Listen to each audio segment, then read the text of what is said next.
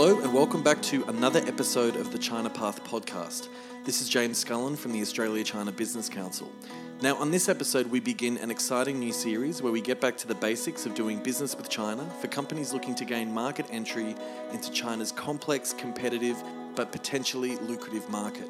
Thanks to funding from Austrade, over the next year we'll be speaking with experts on the fundamentals of market access to China, as well as the latest developments in intellectual property, branding, customs compliance, digital marketing, new retail, Chinese consumer needs, government grants, and much more. To start our new series, on this episode, we have the first of 3 episodes on market access essentials with China branding expert Matthew McKenzie. This episode covers what businesses need to know before entering the market, from whether your product is desired in China, how to appropriately price your product, how to protect your brand, where to seek assistance in China, and what you need to know about seeking out suitable Chinese partners. Matthew McKenzie has over 20 years' experience working in China with iconic Australian brands such as Tim Tam, Weet-Bix, and Morning Fresh. In 2014, he co-founded the Export Group, which he led in China until earlier this year, before relocating back to Hong Kong. He's now General Manager Marketing Asia for Bright Food Asia, that have offices across China, Hong Kong and Macau, and represent some of the largest global FMCG brands in the market, including Wrigley Mars, Ferrero Rocher and Kettle Chips. Matthew looks at opportunities to partner with businesses that have a solid point of difference and are willing to take a long-term view on the China market sustainably. I hope you enjoy our discussion.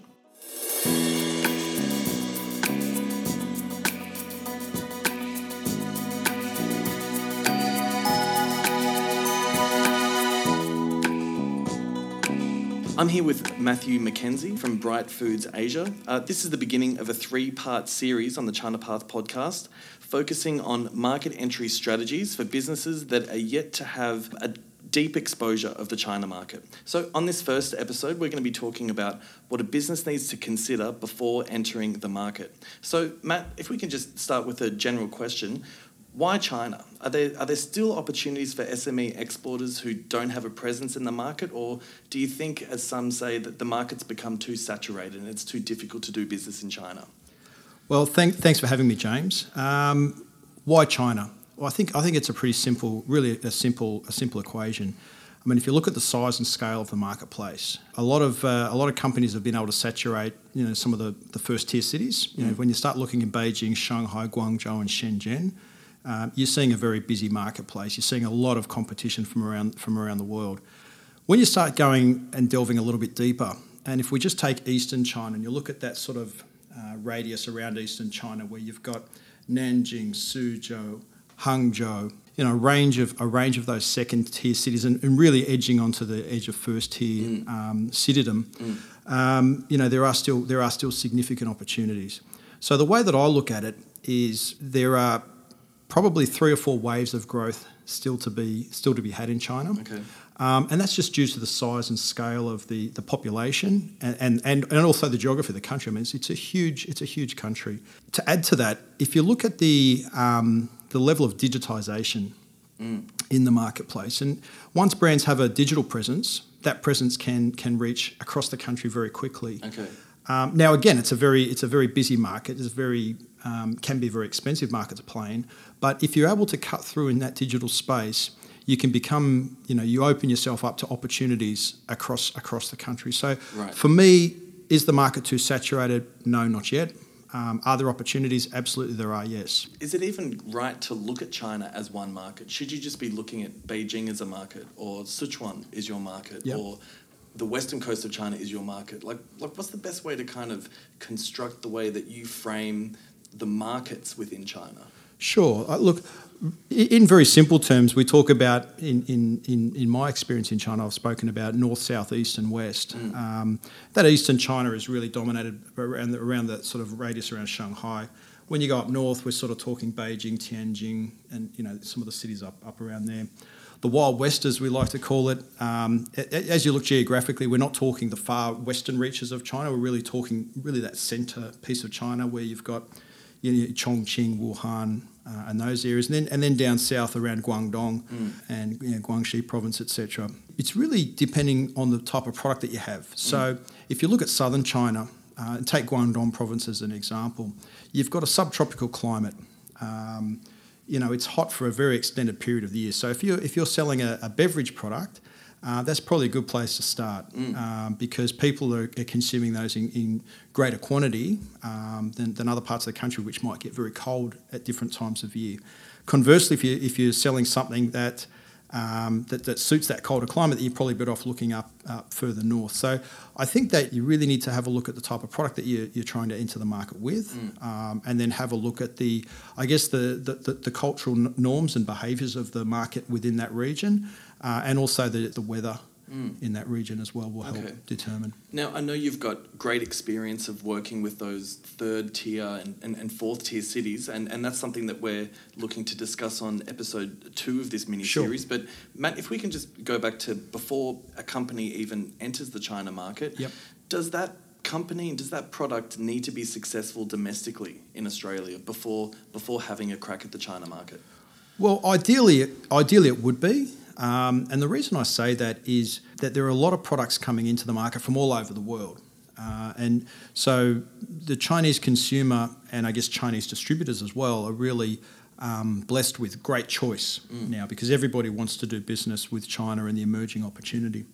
So those companies and brands that have a pre-existing story and success in their home market, well, that's a very big tick at the beginning of the process.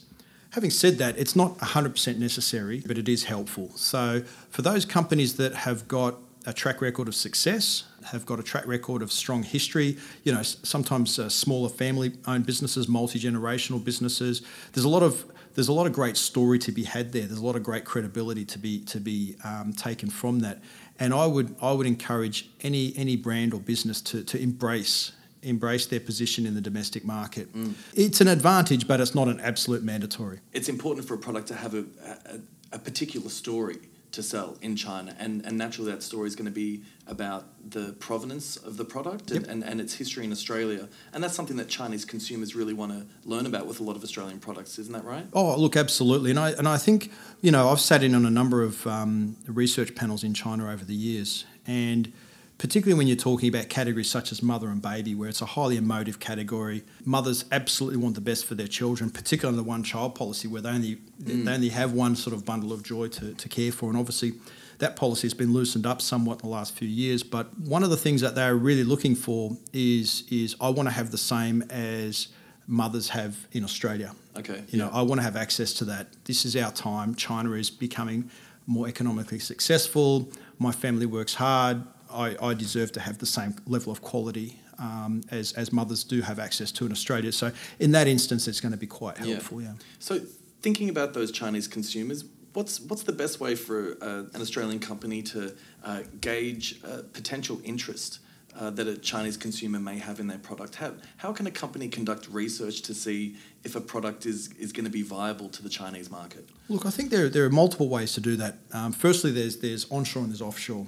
So let's talk about offshore. So offshore in this case is selling the product in Australia. So whether it be through the Daigou stores, whether it be through duty-free, whether it be selling through chains that have a strong influence of Asian consumers and getting feedback from that.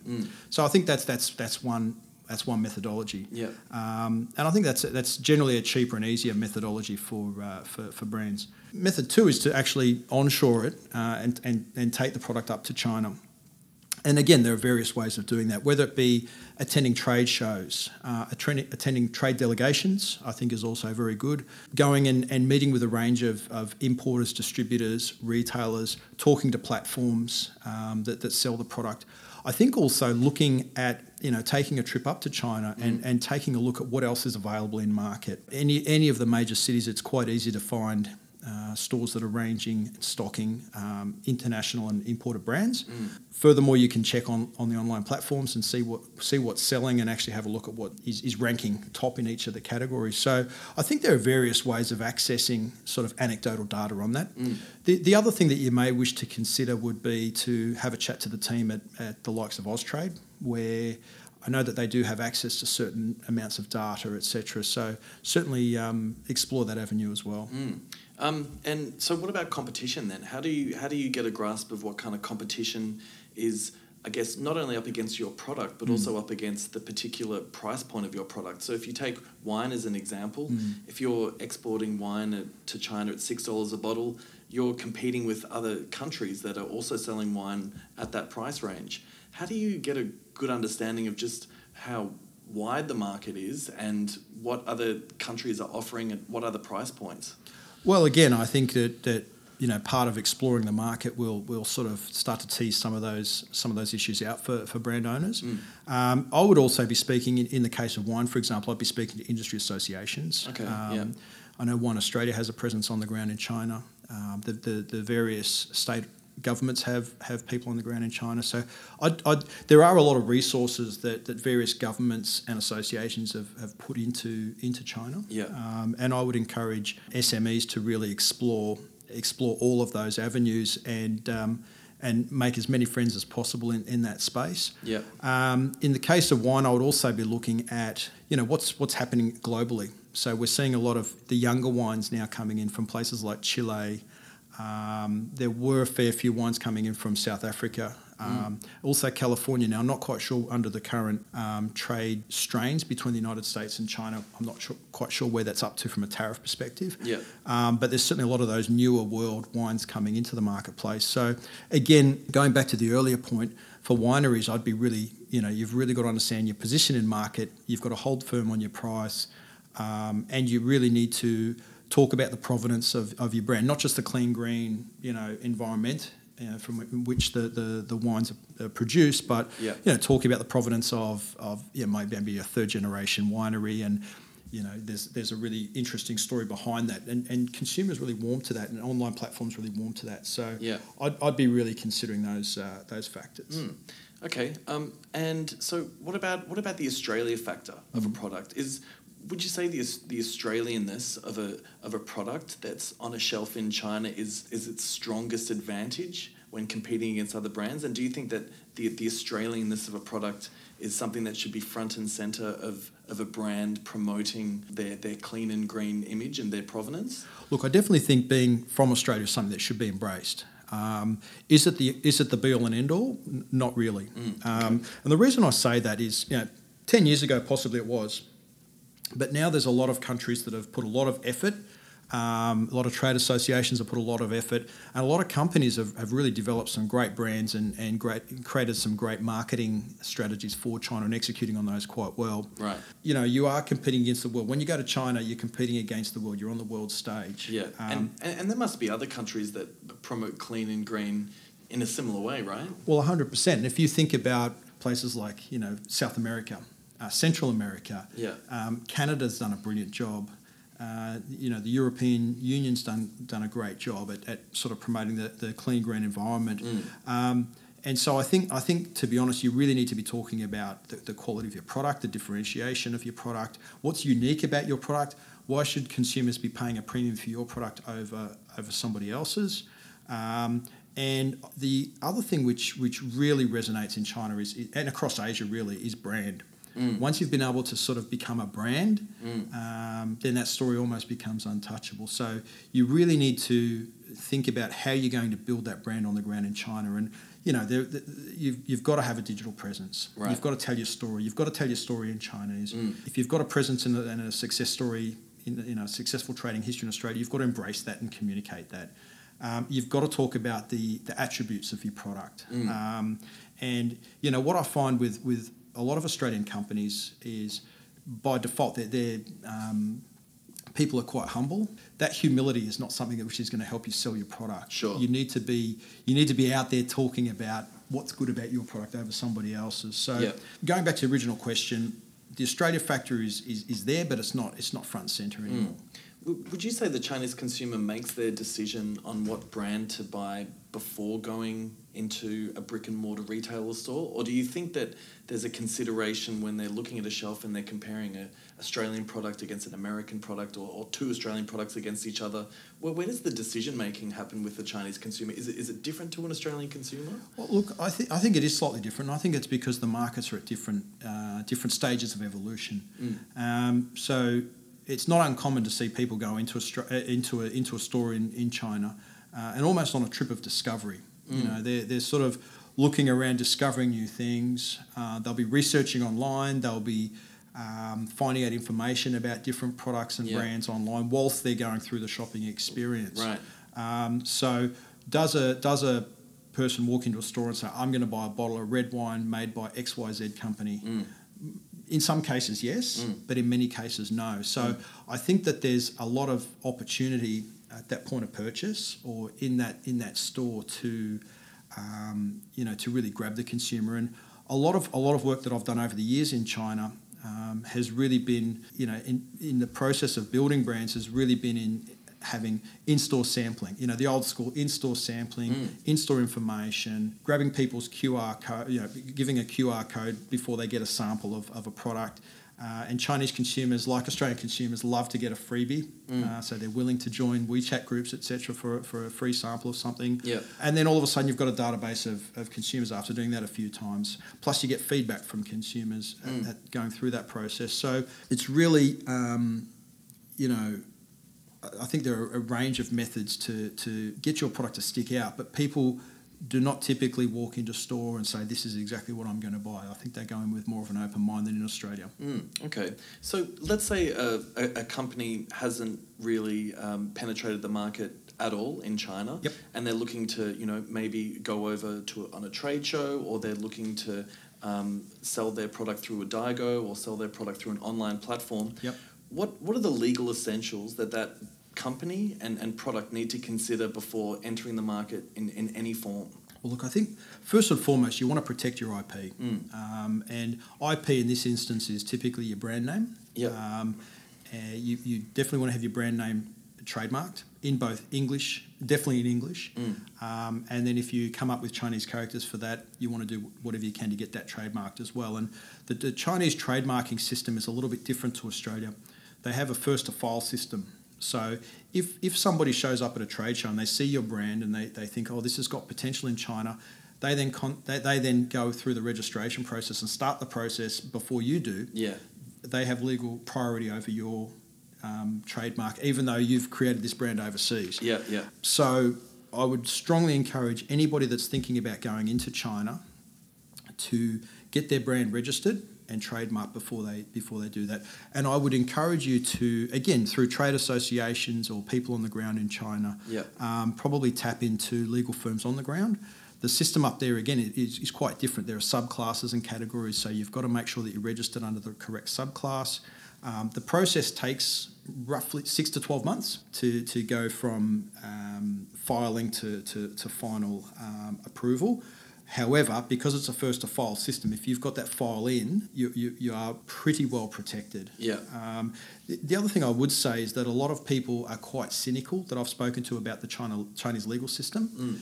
One of the biggest changes I've noticed in the last 10 years in China has been how robust the IP protection system has become. The Chinese government has really put a lot of effort into this. I've been involved in a number of cases, both winning and losing, and and I've got to say, in 100% of cases, whether we've won the case or lost the case, I think the right decision was made by the courts. It's very, very important that people protect their IP and don't end up having to pay a squatter or somebody else for their brand name. Well, it's a system that the Chinese government want to be robust. Absolutely. And they want to ensure protection. And I think a lot of companies that don't have a lot of experience of the market feel like the IP system is set up as a ruse for Western companies, and that's just not true. That's not true. It may have been true. It possibly may have been true in the past. I'm not sure, but I can absolutely tell you now, categorically, that the system is set up for fairness for both Chinese and foreign companies equally.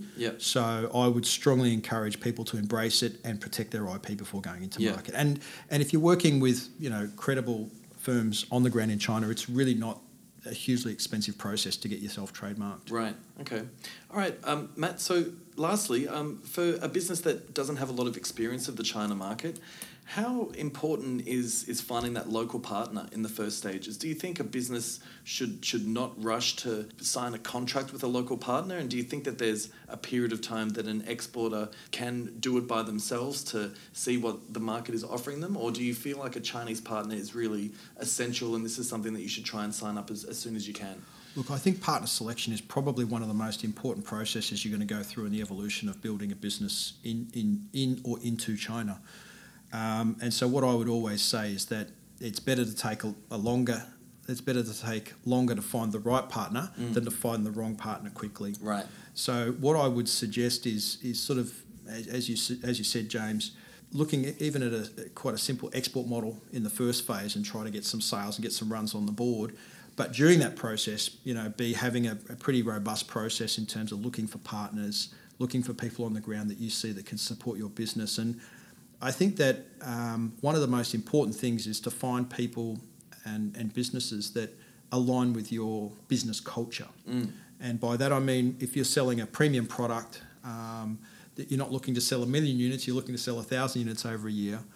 You've got to look for a partner that actually understands why you're charging a premium price, understands the market that you're going after and is actually selling into that market, understands the distribution channels, and understands how challenging it is to build a brand in China, but they've done it before.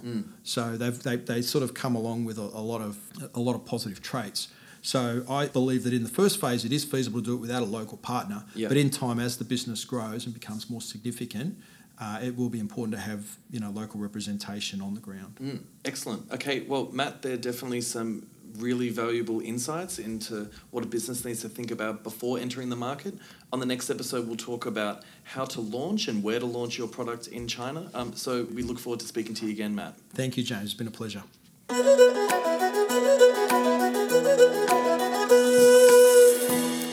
My thanks to Matthew for sharing his experience, tips and insights. For more on our podcast, please drop by to the podcast homepage at acbc.com.au/podcasts, where you can find show notes and all our previous episodes. If you've enjoyed the podcast, please give us a rating and review on Apple Podcasts and help us to continue to grow our listenership. Thanks also to Austrade for their support of this exciting new series of the podcast. That's it for this episode. Thanks for listening, and until next time, 再见.